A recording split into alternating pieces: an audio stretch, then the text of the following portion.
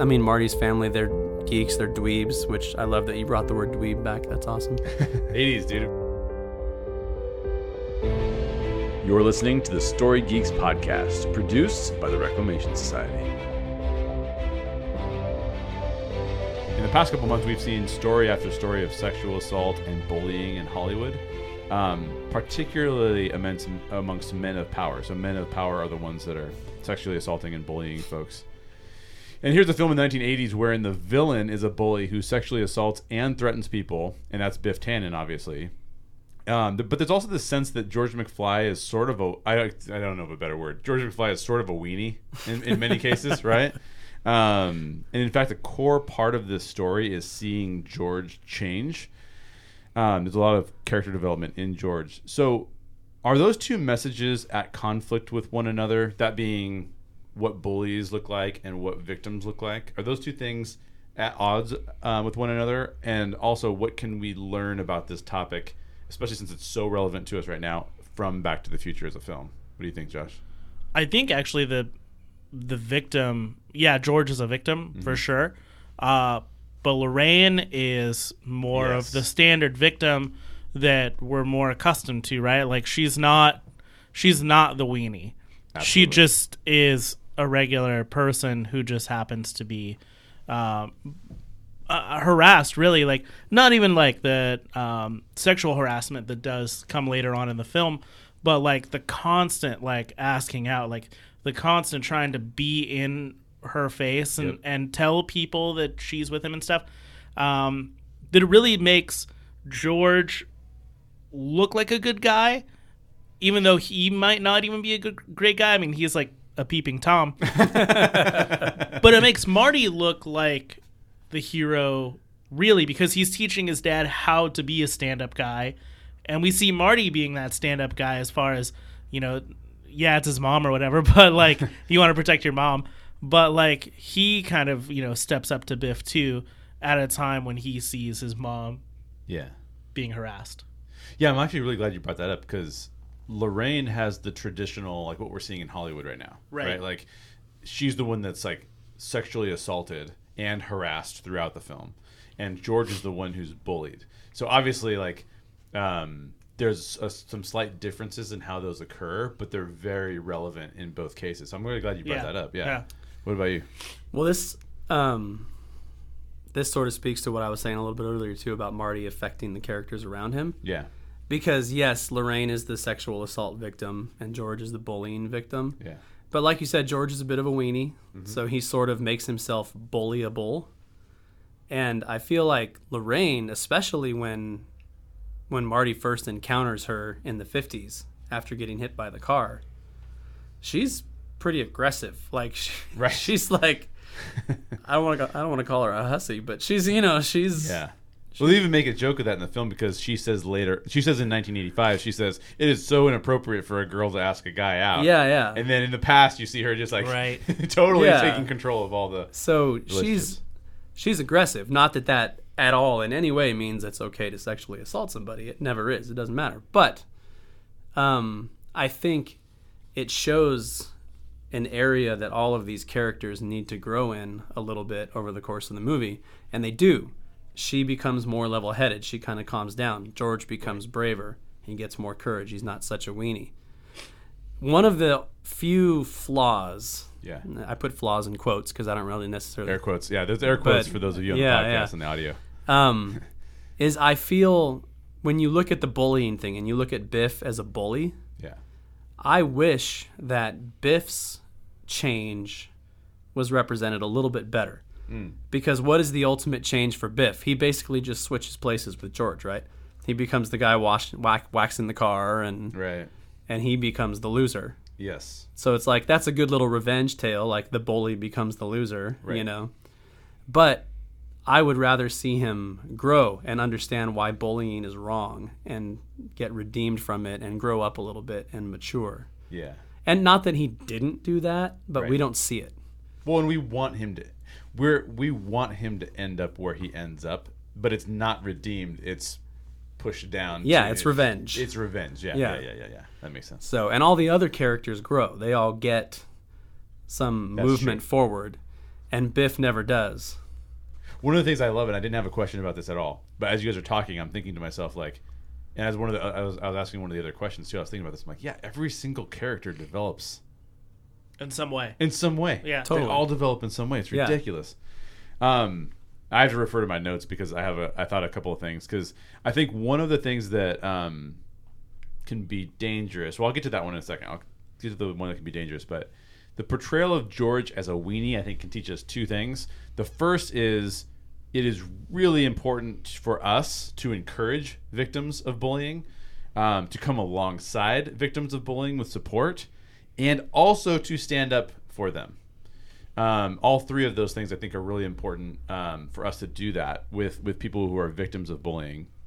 And I'm way too familiar with bullying. Like I didn't even anticipate being as familiar with bullying as I am, but it's just something that has occurred in my life in the past. So it's like it's really weird that have had to go through that, but it is what it is. Number two, I also think it's really important to help teach victims how to stand up for themselves, because we see George do this.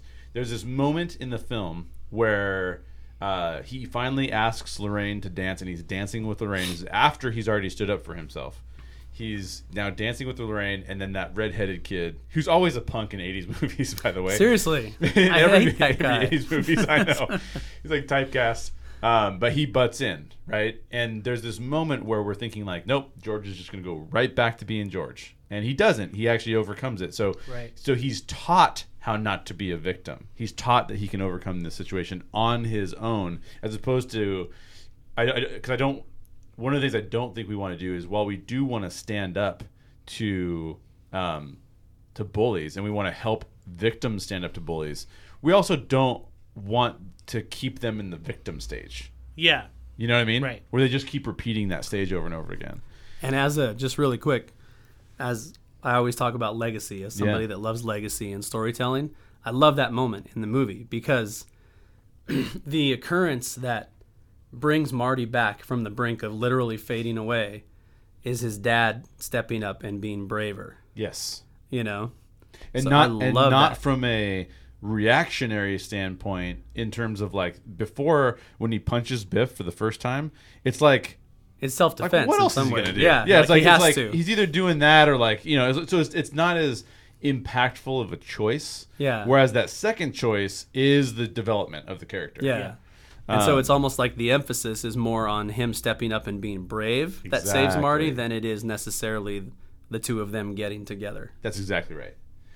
My one warning, and this would be the wrong message I think to take from the film, and I don't think the film is trying to tell us this, but I don't think this is true at all. But we would not want to assume that bullying is somehow an acceptable form of toughening George up. In fact, I would argue that the film shows that he's never going to get tough if he stays in the victim bullied mode. Yeah. You know what I mean? So I don't think we can say that. I don't think we can say that George deserves the treatment that he's getting because he's a weenie. We should not come to that conclusion. Right. Right. Okay. So in regards to Biff, which he does have actually like bodily harm and verbal abuse, it isn't quite as nuanced as bullying in real life. I don't believe. No, yeah, it's very much like everyone in the cafeteria is staring at him when he calls George a name.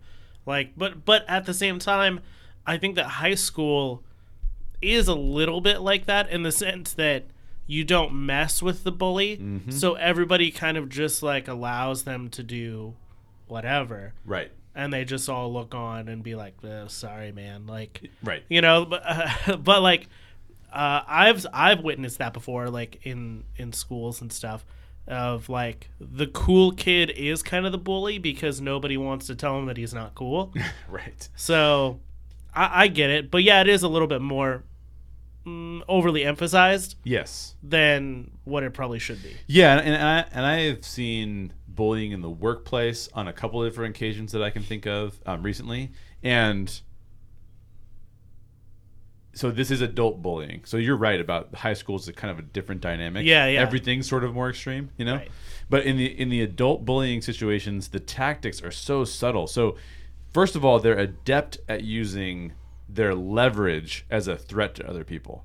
So we're seeing that in all these sexual assault cases that we're seeing in Hollywood, right? The only reason that, not the only reason, but one of the main reasons that people are getting away with this is because those people are perceived to have enough power to prohibit other people from achieving what they want to achieve in their lives. And they are adept at using that leverage as this subtle threat. They don't even have to say it. They don't have to, they don't have to verbalize like, well, if you don't let me sexually assault you, then obviously I'll ruin your career. They just have to at least like even hint at it. Like it's something that's really, really, really brutal when you really get into it. The other thing that I would say, and I actually did some research about this as well when I was facing a bullying situation at work. A lot of times bullies will use friendship and this apologetic cycle to make the victims think that it's all over. So victims tend to have this like PTSD where they're going through this scenario and they're thinking like, oh my gosh, that was so terrible. I don't know how I'm going to get over this. But then the bully comes back alongside them, usually doesn't apologize, but treats them so well that the victim goes, okay, that was an isolated incident. It's not going to happen again. Right. Then it does happen again, right? Mm-hmm. And it's this constant cycle that's going through. In fact, if you go to look at some of the workplace bullying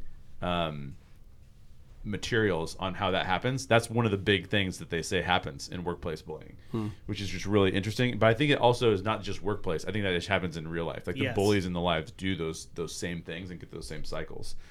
So I think the big lesson here is that for those of you who are out there and who you like, even if you feel like you may be being bullied, like definitely find some other people around you for support to see if that's true or not. And then, because I don't know that like some of the people that I was working with who were definitely being bullied for sure, I don't even know that they would have ever called it that. And when you don't name it and when you don't say like, hey, that's bullying, then that's when you can kind of know that you're already the victim, because you're not even letting yourself get there. And that, I don't think you need to, I don't think we should, and this is my last thing is like, and this points to what you said, Daryl. I do think that what the film teaches us is that we should stand up to bullies. I think that that's appropriate. I think that that's not a message we hear as much anymore.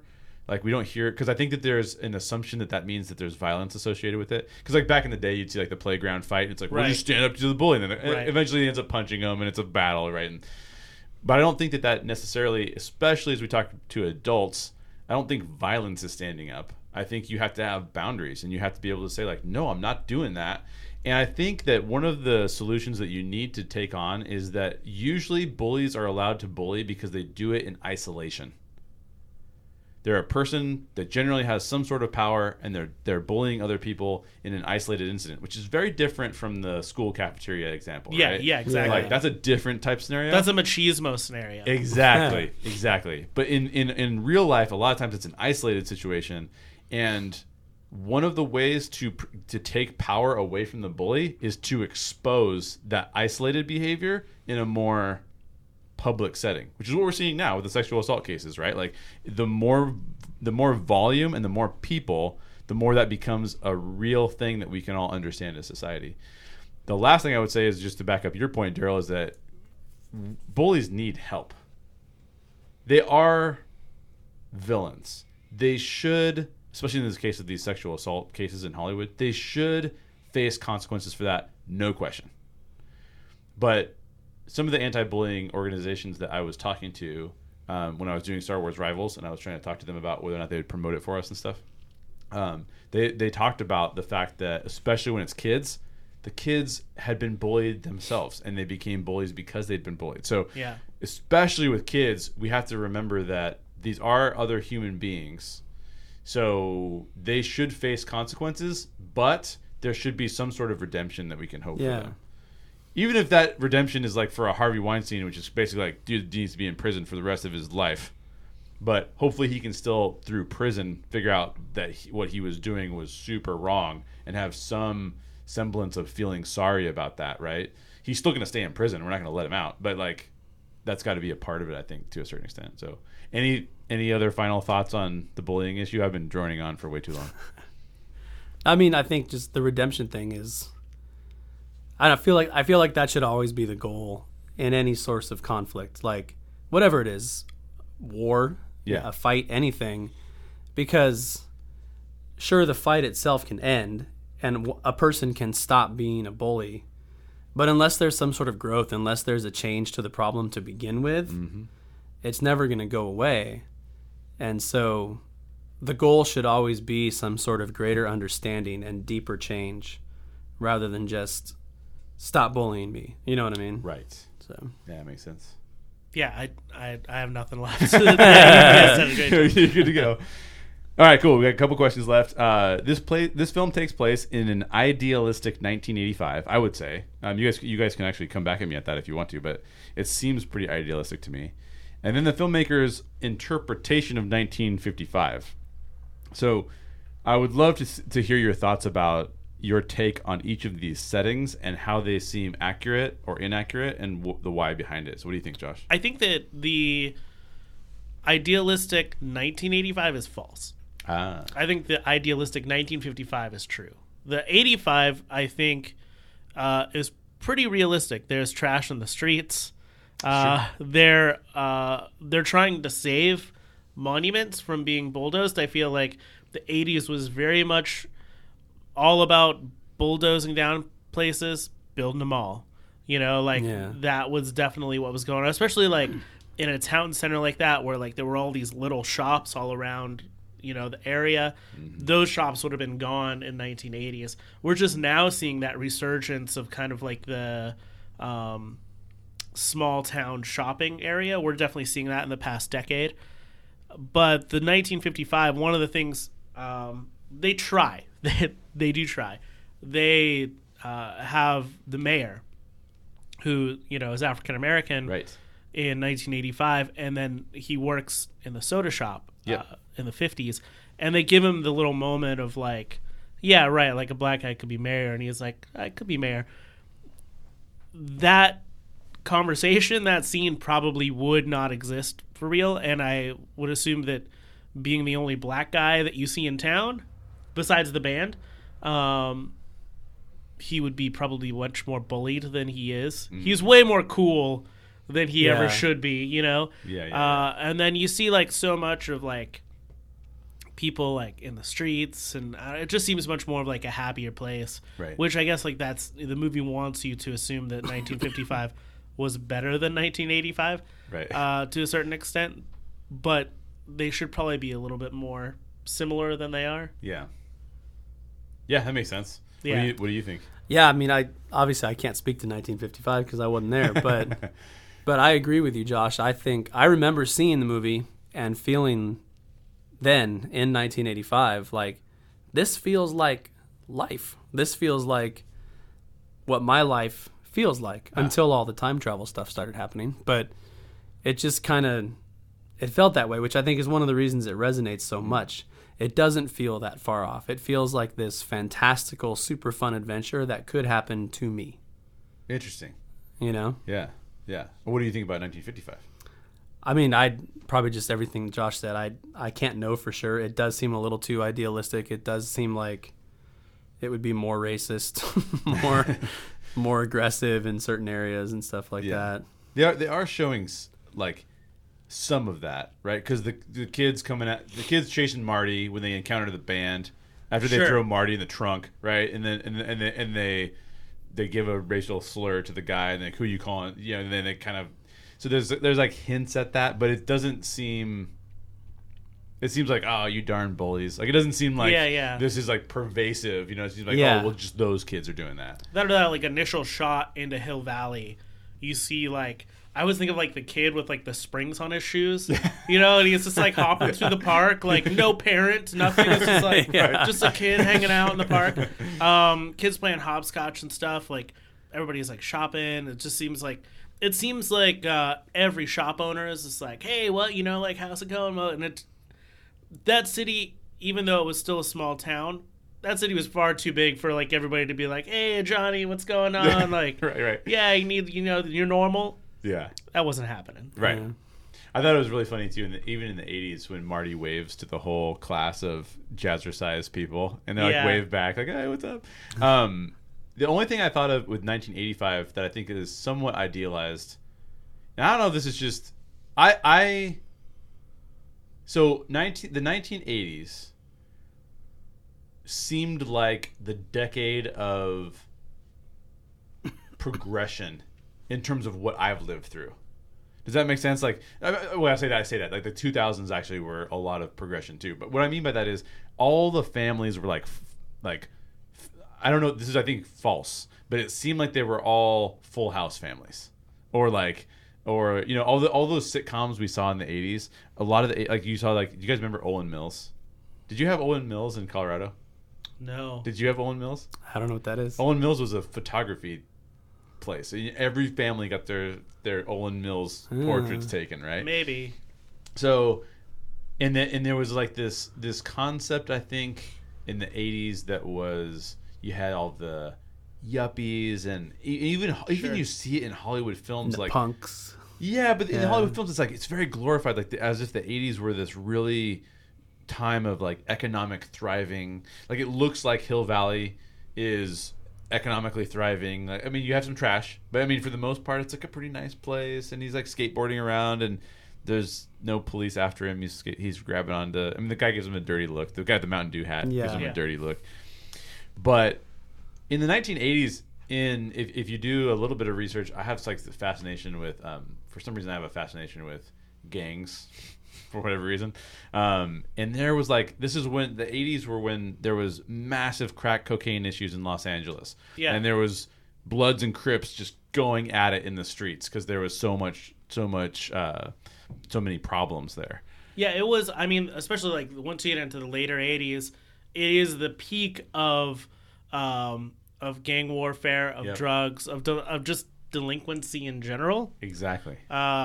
I see what you're going at there, but I think when you take the context of what Hill Valley is and what the average American experience is, I think that, you know, the downtowns typically were a little bit trashier. There was trash in the streets. Sure. There were homeless people sleeping on benches, which we see. Sure. But then, you know, you go to the suburbs of that, which is where Marty lives. Right. And it tends to be more materialistic. It tends to be more, you see some stuff, you know, left over from the 70s. Yeah. Some furniture and stuff, but a lot of stuff is trying to get updated. Everybody's trying to buy the next latest and greatest thing so they can keep up with the neighbors. Yep. We do see that in the film, and I feel like without going into like the political socio world that the 1980s was, which was a dumpster fire. Like, let's be honest, it was not great. But that was never what I think the general American experience was. Right. Yeah, no, that's a good point. I think that there is, I guess one way to put it is that there was a big dichotomy in the 80s between those who were experiencing issues and those who were thriving. And then if you were looking at 1955, it's more idealized because, I mean, I guess you could consider this more California, Hill Valley of California. But like, if you were to look at most places in the 50s, you would have had separate bathrooms. Right. You would have had more segregation than what the film really acknowledges. Right. And that was American life. That wasn't just like what you saw on the news every evening. That was your normal everyday. Right.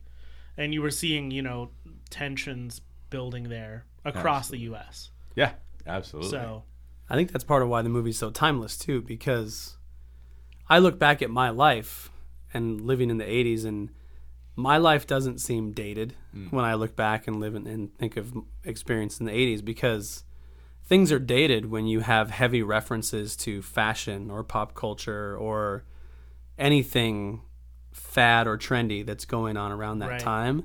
And this movie doesn't do that. It doesn't it wasn't heavy on all that stuff that was going on then. It was just focusing on characters in the town. Very true.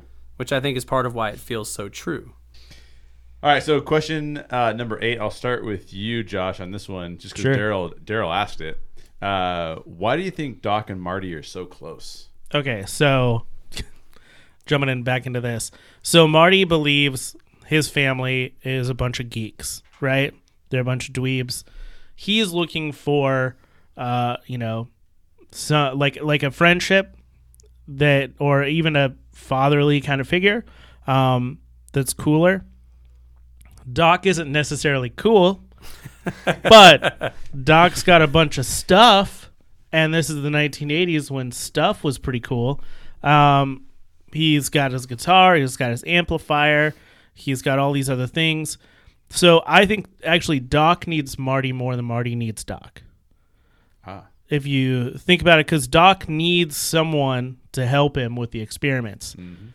And I'm pretty sure, I don't know, the background of how these two met, but I would assume that Doc convinced Marty to come over by saying, hey, I've got a place you can play guitar or whatever. Which sounds totally sketchy. Which says, I've got this van full of guitar. I've got this van full of candy. Jump on in.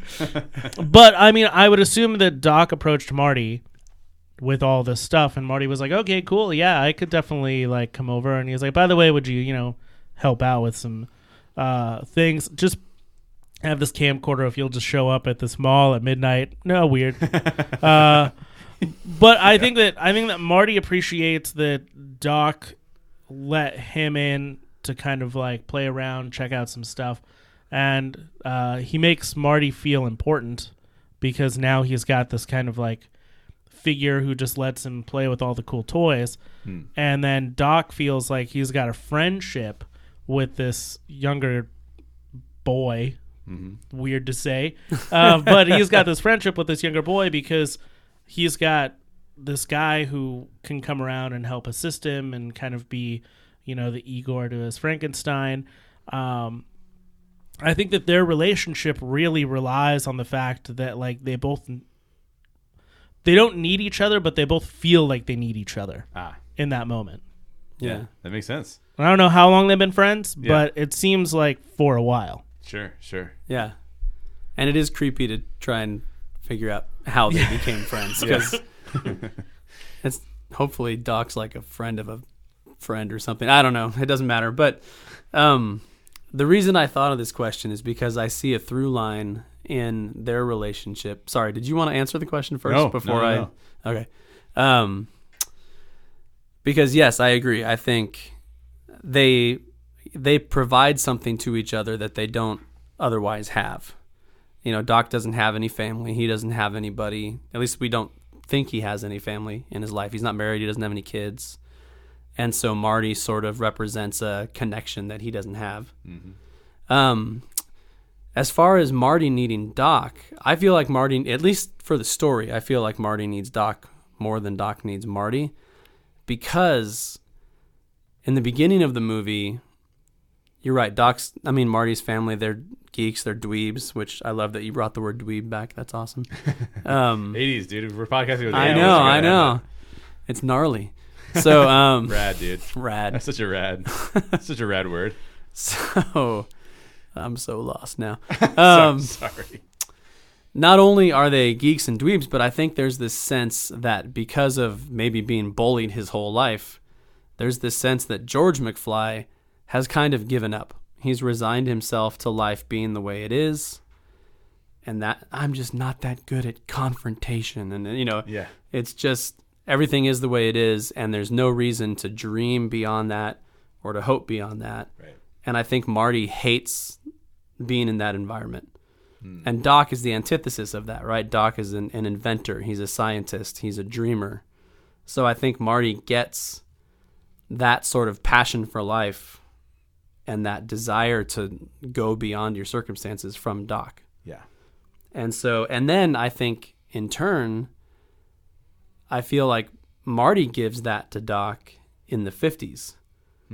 Because Doc he seems a bit like a shut-in. He's doing everything in his house. He's not interacting a whole lot. And then when it comes to this idea that Marty is literally trying to save his life by writing him this letter. Yeah. And he won't look at it. He's so stuck in his ways. He doesn't want to know what's in the future. But by ultimately embracing it, Marty does save him. Yeah.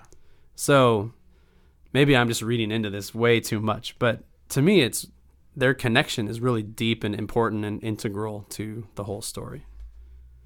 Yeah, I can't add anything to either of those answers. Like, you put those two together, I think you're good to go. But I will ask you guys this, because you brought this up, Daryl, and it made me think of it. I actually had this as a question at one point in time. I took it out. But somebody travels back in time to now, and they hand you a letter. And it says, open this. It'll tell you about your future. Do you feel like Doc about it? Or you're like, oh, just let me open this letter. I want to see exactly what's going on. Like, what do you think? I would definitely be... My wife would tell you that I should not open it. And then she would hide it from me because she would know that I'm the person that would be like, yeah, that seems like important stuff. Like, and then I rip it open and I'd have it, and then she'd be like, no, and then she'd burn it. That's what my life is like. But yeah, I would definitely open it. I mean, I think that I would not see the harm in what would come eventually from it. I would see the, like, I need to know this now. Yeah. What about you? I don't know. I hate uncertainty in life. That's a point of anxiety for me, and I really, really hate it. Yeah. But let's say I open the letter and it tells me when I'm going to die, or it tells me about some terrible thing that's going to come. Which is what Marty thinks he's giving him, by the way. Yes. Yeah. Then at first on the surface, that's like, oh, okay, now I know something. I can plan for it. There's more certainty in this. Yeah. But I don't think it would actually benefit me in any way. I think it would just create this whole new set of anxieties and stuff like that. So it creates this question, would I rather have knowledge or hope? And if I really, really think about it, I'd probably just lean towards hope. Interesting. But can't you change your future now that you know your future? That'd be the question too, right? Can you? I don't know. So I actually know some friends of mine. I won't use their names, but I know some friends of mine who actually literally faced this decision because my friend had in her family they have genetic disease, and you can get tested for it to see if it will show up in your life or not. And that basically is a letter, right? Like, do I have it or do I not have it? Like, do I have the genes that make me have this thing, or do I not have the genes? Am I safe? And they chose to know. And I think what's interesting about it, from like a third party's perspective, is just that, like, on the one hand, you know how to take care of yourself, right? Like, if you do have it, you know how to, like, deal with it. And, like, I know how to get resources. I should be getting resources, and I should be making sure I understand this so I can deal with it well. But on the other hand, I do know that it does. Ignorance can be bliss, right? Like, not knowing that cannot create a weight on your shoulders. And I think that there's that weighing period of, like, does it help me because, like, it'll help future me, or does it just weigh on present me and take joy from me? You know, like, steal joy from me. So I don't know. I think those decisions are pretty heavy, and obviously, like, in this film, like, it's just this, it's just a fun thing, right? And we're all happy that he opened the letter at the end of the film, right? Because we all know, like, oh yeah, cool, yeah, he finally figured it out. Yeah. But yeah, so it can get kind of intense, I guess. Last question, guys. This is a pretty amazing cast of characters. Right. Yeah. I mean, I think that every single character has something to add here. I don't know of any characters that I'm just really, like, disappointed to even show up. But my question is, amazing characters, amazing film, fantastic writing. Is this film possible? Could you possibly make this film now? Why or why not? And if so, what would you have to change to get it to be made? I mean, I think for many reasons you cannot make this film now. Just because there's so much about this movie that was just, like, you know, lightning in a bottle. Yeah. And you just can't recreate that. Right. You could tell a story like this now, but it would be vastly different. And I think about that maybe not so much from this perspective of the characters. Like, things are different now. There's more light being shed on bullying and sexual harassment and things like that. So maybe you can't safely tell such a lighthearted story that includes those elements right now. Sure. But I think the bigger thing, and this might stray from your question, so I'm sorry about that, but the bigger thing is I feel like it would be hard to tell this story in the age of the internet. Because there's so much like naivete, or naivete, I don't know. Whichever one sounds good. Unless you're and vigilante, then don't do that. Yeah. Heard me do that. Yeah. And then just like innocence and just not knowing so much about what's going on in the entire world and with technology and stuff like that. Like when Marty sees the DeLorean for the first time and just this whole idea of a time machine, it just, his mind is completely blown. And if there exists an internet where you can waste your hours away looking up stuff and reading about that to begin with, maybe it's not quite as big a deal when you see it for the first time. So it may not be that big a deal, but that's the first thing that comes to my mind is information is so readily available right now and the world has gotten smaller that a story like this with so much wonder attached to it may not play as well. That makes sense. I think a film, I look at this from almost like a movie making standpoint and a marketing standpoint. Yeah. And I don't think a film like this would succeed today. And it kind of goes back to the idea of me saying that for the first 30 minutes of this film, you don't know where it's going. And how do you tell people it's a sci-fi film? Do you tell people it's a comedy? You know, like, that's a difficult thing. People like to categorize film more these days. And at the same time, I feel like the great thing about this movie is the lack of special effects. I think that when they do, like, some stuff is cheesy, right? Like he holds his hand in front of his face and like, you know, it's just like, this is cringy. But like the amount of special effects that they would probably want to feed into this film naturally for the time travel elements seems overwhelming. I really liked the fact that they built the DeLorean out, that like when you looked inside of that DeLorean, they had made it that way, and it seemed, you know, tangible. I really liked the fact that when the car takes off, it leaves the fire trails. When it comes back, it has the frost, and there's not like this weird, you know, like vortex that it has to go through or anything. Like that, it just happened. You don't need to see it. I think that those kinds of things would be disruptive to the rest of the story. The real story in it. I just don't think this film would be as successful. I don't think a remake would be as successful. No, it can't happen. I agree. I don't think it's possible to make it. If you were gonna try and make it, I feel like you'd have to do a throwback. But we interpret the 80s today differently than the 80s interpreted the 80s at the time.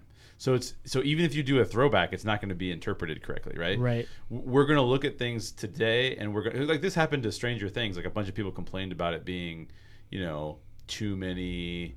Like, there was a lot of different complaints, right? Like, there probably wasn't enough female representation. There wasn't enough people of color in it, right? Like, all of these things. And I think that they adjusted that in season 2 and like kind of made amends for some of that stuff. But I think we'd have to ask ourselves too, like, well, what was the 80s actually like in that?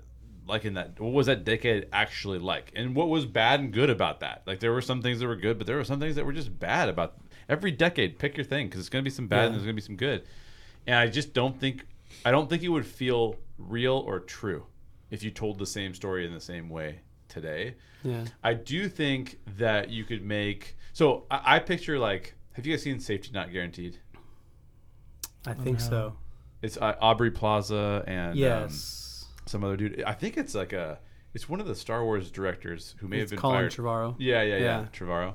I think that's today's version of this film.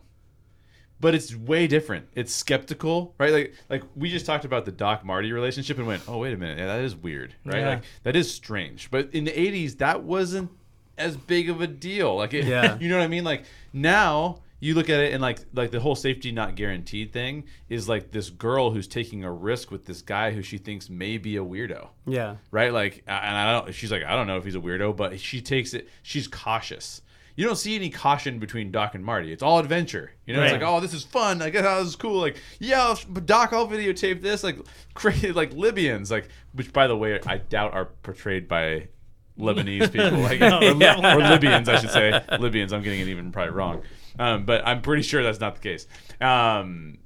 So we just have a different context, and there's no way that we could bring our context. But if we tried to bring the '80s context, everybody would be like, no, that's not it. Well, but even if you throw the whole 80s thing out and just try and make a movie that's as well-rounded as this today, you don't see that. Like you said, Josh, there's just so much attempt to categorize things and to pick a genre. Yeah.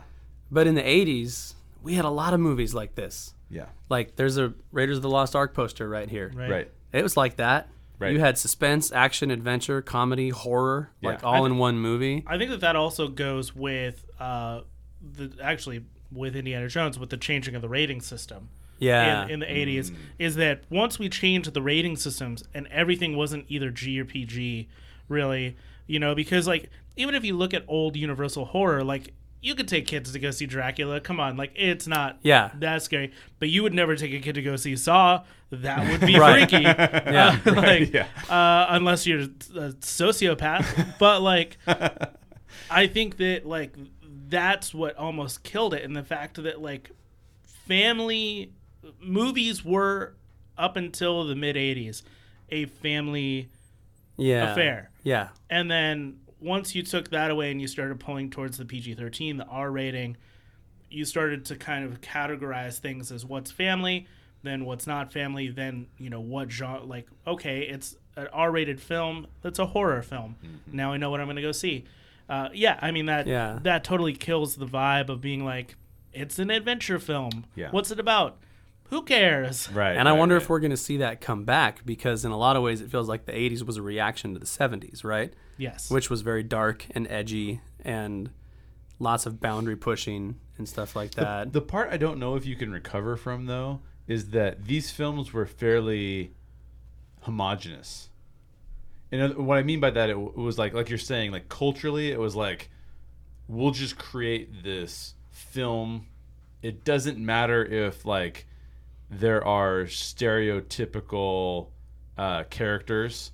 Today, everything's a niche. Yeah. Everything's built for a subculture.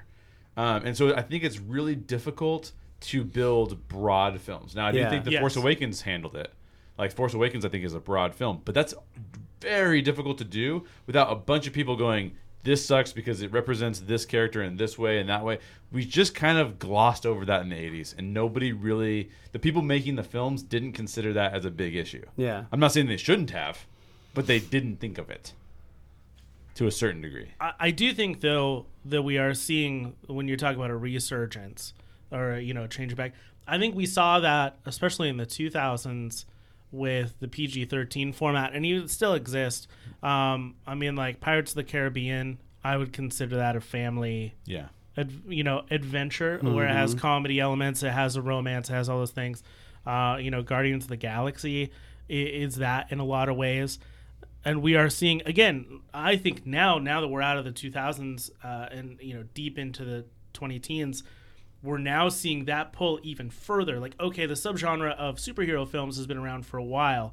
Now, how do we genreify that? Yeah. And then you've got the Deadpool, Logan stuff where it's like, well, now you can't show kids this. Yep. And so we're just continuing to, like, as we try and bond it all back together, it just gets even more segregated. Exactly. And even all that stuff points to the whole idea of only making movies based on these existing properties that we know people like.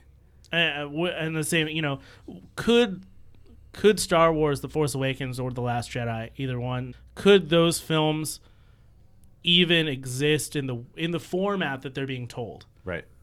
If the original series had not told them that way. Exactly. Would they be more Star Trek sci-fi than more family or more adventure? like Matrix-y or They would, because we tend to see sci-fi as much more hard sci-fi now than this kind of fun, like 88 miles an hour. You can go whenever you want. Yeah. That'll be fine. Yeah. And I think that, to your point about the internet, is now it's like, I said this about when I guested on the Story Cauldron podcast and talked about the Indiana Jones films, all 3 of them, the whole trilogy, which is, well, there's 4 of them, but the 3 of them that matter. And the fact that like the world felt big enough when those films came out that there was like, yeah, maybe there is like some kind of like special thing off in the middle of nowhere. Nowadays, I said this on their podcast, like, yep, there's YouTube. I expect someone to have YouTubed the area of the world that I'd have never seen before. Yeah. Right. I expect there to be like an actual YouTuber who's like, here's what it looks like in wherever today. You know what I mean? And then that just shrinks down. Our suspension of disbelief is almost impossible now. Yeah. So I totally agree. So we just hope now that nobody tries to remake this film. Do you think that there could be a sequel? Well, obviously, there's 2 and 3, but could there have been a 4th film? Yeah, could there be a 4th film now? Well, that's what I'm nervous about. I think that's one of the reasons why Crystal Skull didn't work, because it was released too late in the time frame.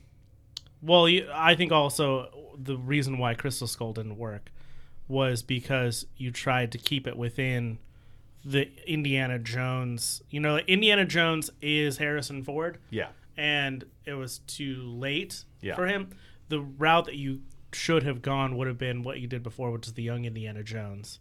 Change up the whole paradigm. Change up the whole... And that's, to me, if you were to do another Back to the Future, you would have to go... Correct. And visit like an older Marty or a young Doc or something like that. Exactly. You would have to totally rebrand. And I think you'd have it. to make fun of some of the tropes you played with in the early beginnings. Yeah. Like you'd have to have a joke where it's like, "Hey Doc, why 88 miles an hour?" And it's like, "That's just what it is, Marty." You know, like you have to get there somehow, because otherwise the audience is like, "Yeah, that was." You don't want the audience to go, "Yeah, that was dumb." Right. You have to just play along with the joke. And in some ways, I think like Rick and Morty is a fantastic kind of follow up to that. Yeah. And we don't need the sequel. I definitely don't care to see an awful sequel to Back to the Future. Like exactly. Like I know it would be awful. Rick and Morty's fine. Yeah. I think for me, this is one world where I just don't want any more of it. Not because I don't want to see that again, but because I don't want this story to be told without Michael J. Fox and Christopher Lloyd. Which they clearly couldn't. They can't. Yeah, not now. And I like where it ended.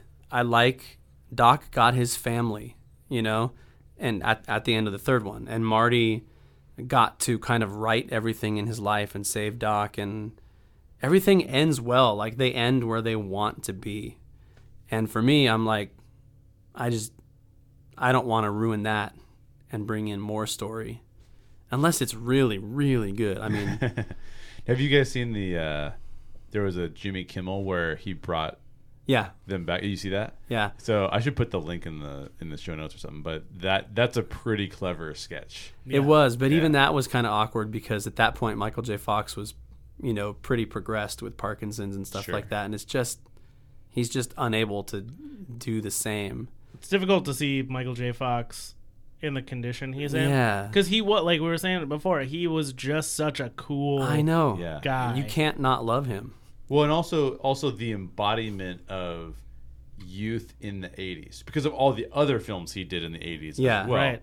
And so there was this sense of like, I think in the 80s there was a sense of we will find invincibility and immortality. You know, like it just felt like that. Yeah. And so when you see him not looking youthful, because he looked youthful for a really long time. Yeah.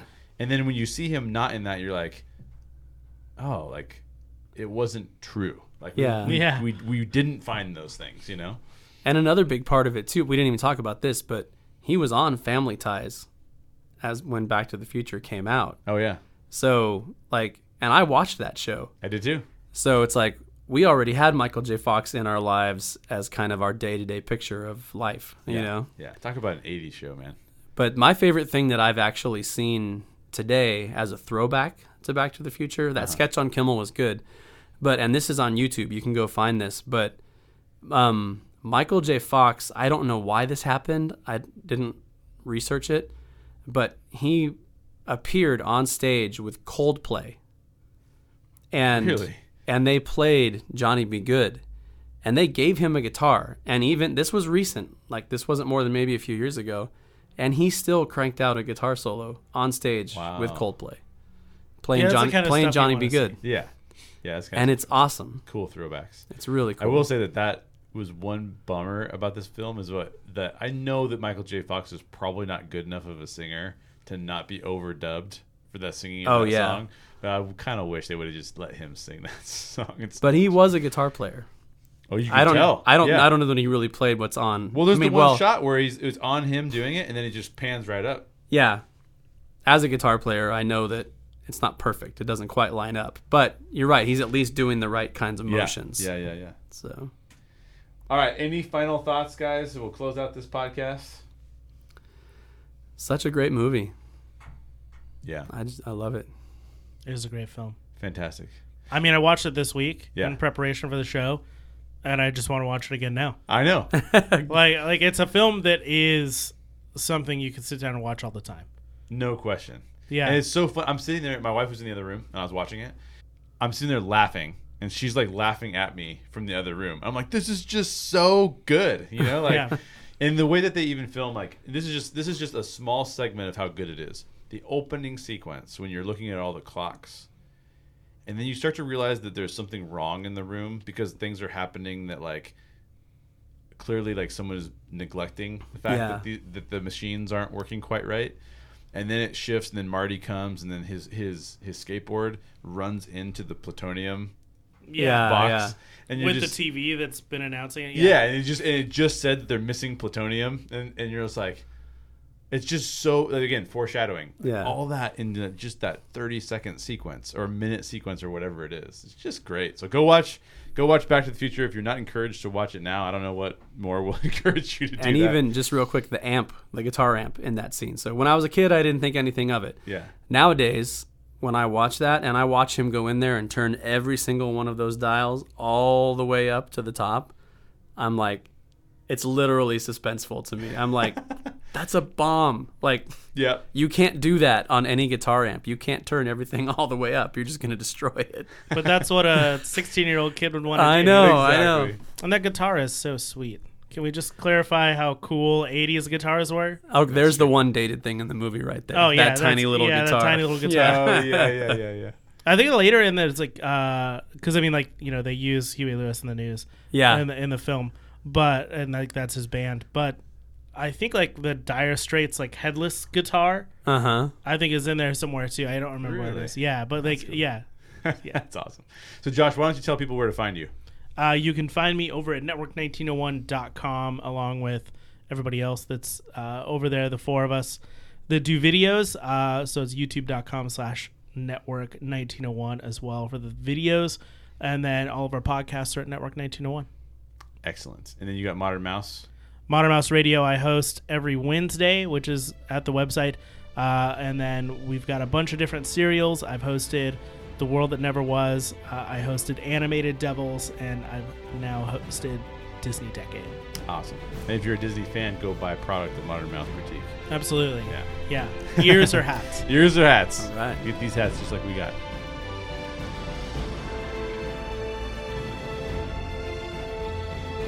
That is it for today's podcast. If you haven't already, don't forget to subscribe. And if you have an extra minute, write us a review or share this episode with one of your geek friends. All right, fellow geeks. As always, question everything in your favorite stories and always seek the truth. We'll catch you on the next podcast.